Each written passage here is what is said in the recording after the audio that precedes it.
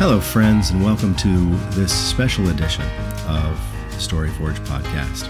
I'm Lyle Smith, your host, and so it is Thanksgiving Day today, and it's a holiday that means many different things to many different Americans. Some people embrace it as a homecoming, either literally or just for football or a dance. My high school always used to have the annual homecoming bonfire the night before the big Thanksgiving Day game.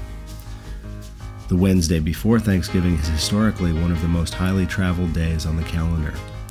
For so many, that's the night we travel home, for whatever that means to each of us. In my personal history, Thanksgiving morning is the Pie Run, a track and cross-country homecoming of sorts for the multiple generations of distance runners in my hometown. We had a distance running tradition that could only be explained through the lens of the football and basketball traditions of some Texas and Indiana towns. We former members of the high school teams and the junior runners of the Mine Mountain Road Department and our fellow friends and family and enthusiasts of the sport gather at the polo grounds to run the old cross-country course together. We kibitz and catch up and gather at the old Sullivan family house afterward to reminisce and laugh and share the old stories again, however it is we remember them. Since moving away from my native New Jersey 5 years ago, I haven't been back, and this year, the virus has undoubtedly changed even what the Pie Run will look like. I always believed Thanksgiving to be a purely American holiday, but today I received a message from my cousin's husband Liam in County Antrim, Ireland, wishing us all a very happy holiday. And it made me smile. Some people think of it as a day of mourning, as a way of commemorating the treatment, or more accurately, mistreatment, or horrific treatment of indigenous peoples in our history. Some of these people have very strong feelings about it, and they're right about the history. I prefer to think of it as less a historical holiday and more of a moment to just reflect on the things in my life I've somehow forgotten to be thankful for. While so much of this year has been harder than most in so many ways, it has also forced us to think about things in different ways. Things like time and opportunity and the ways we connect with each other. The clouds were gathering for a while before then, but it was Friday, March 13th, when I really started to understand the impact of what was happening. My friends around the corner, entertainers from Ireland, lost all of their gigs for the year on that day. Yes, that's a fact. It was Friday the 13th. My business utterly dried up for a while.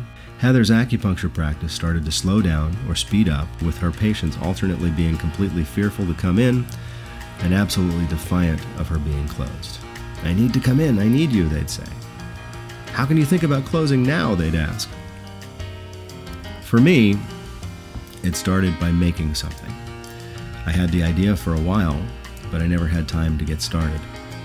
The Storyforge isn't the first thing I've ever made, but in a lot of ways it feels like the first time I made something, myself, for myself, to share with the world.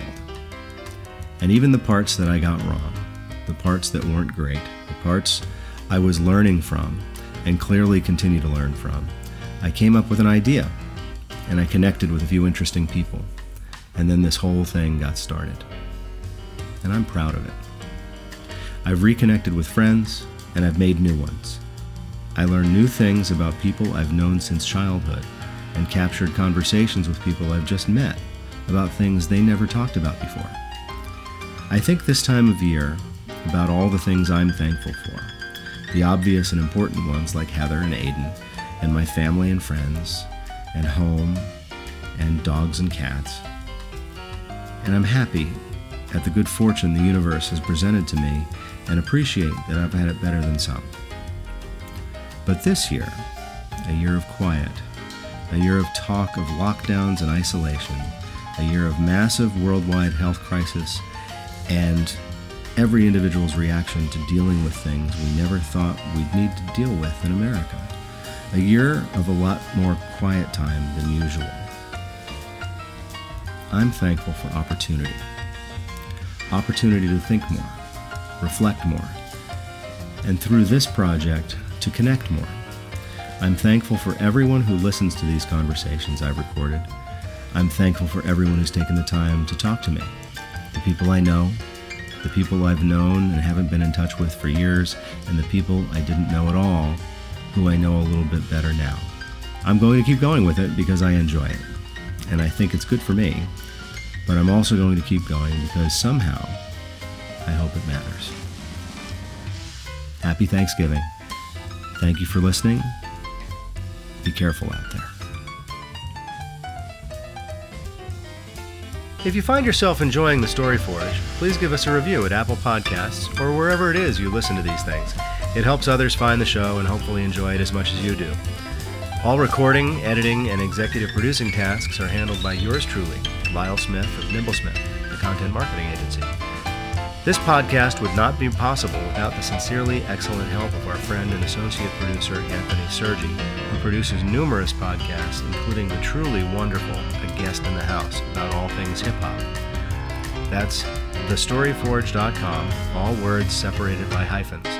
You can email us at cheers@nimblesmith.com, spelled NYMBLESMITH.com. Thanks for listening.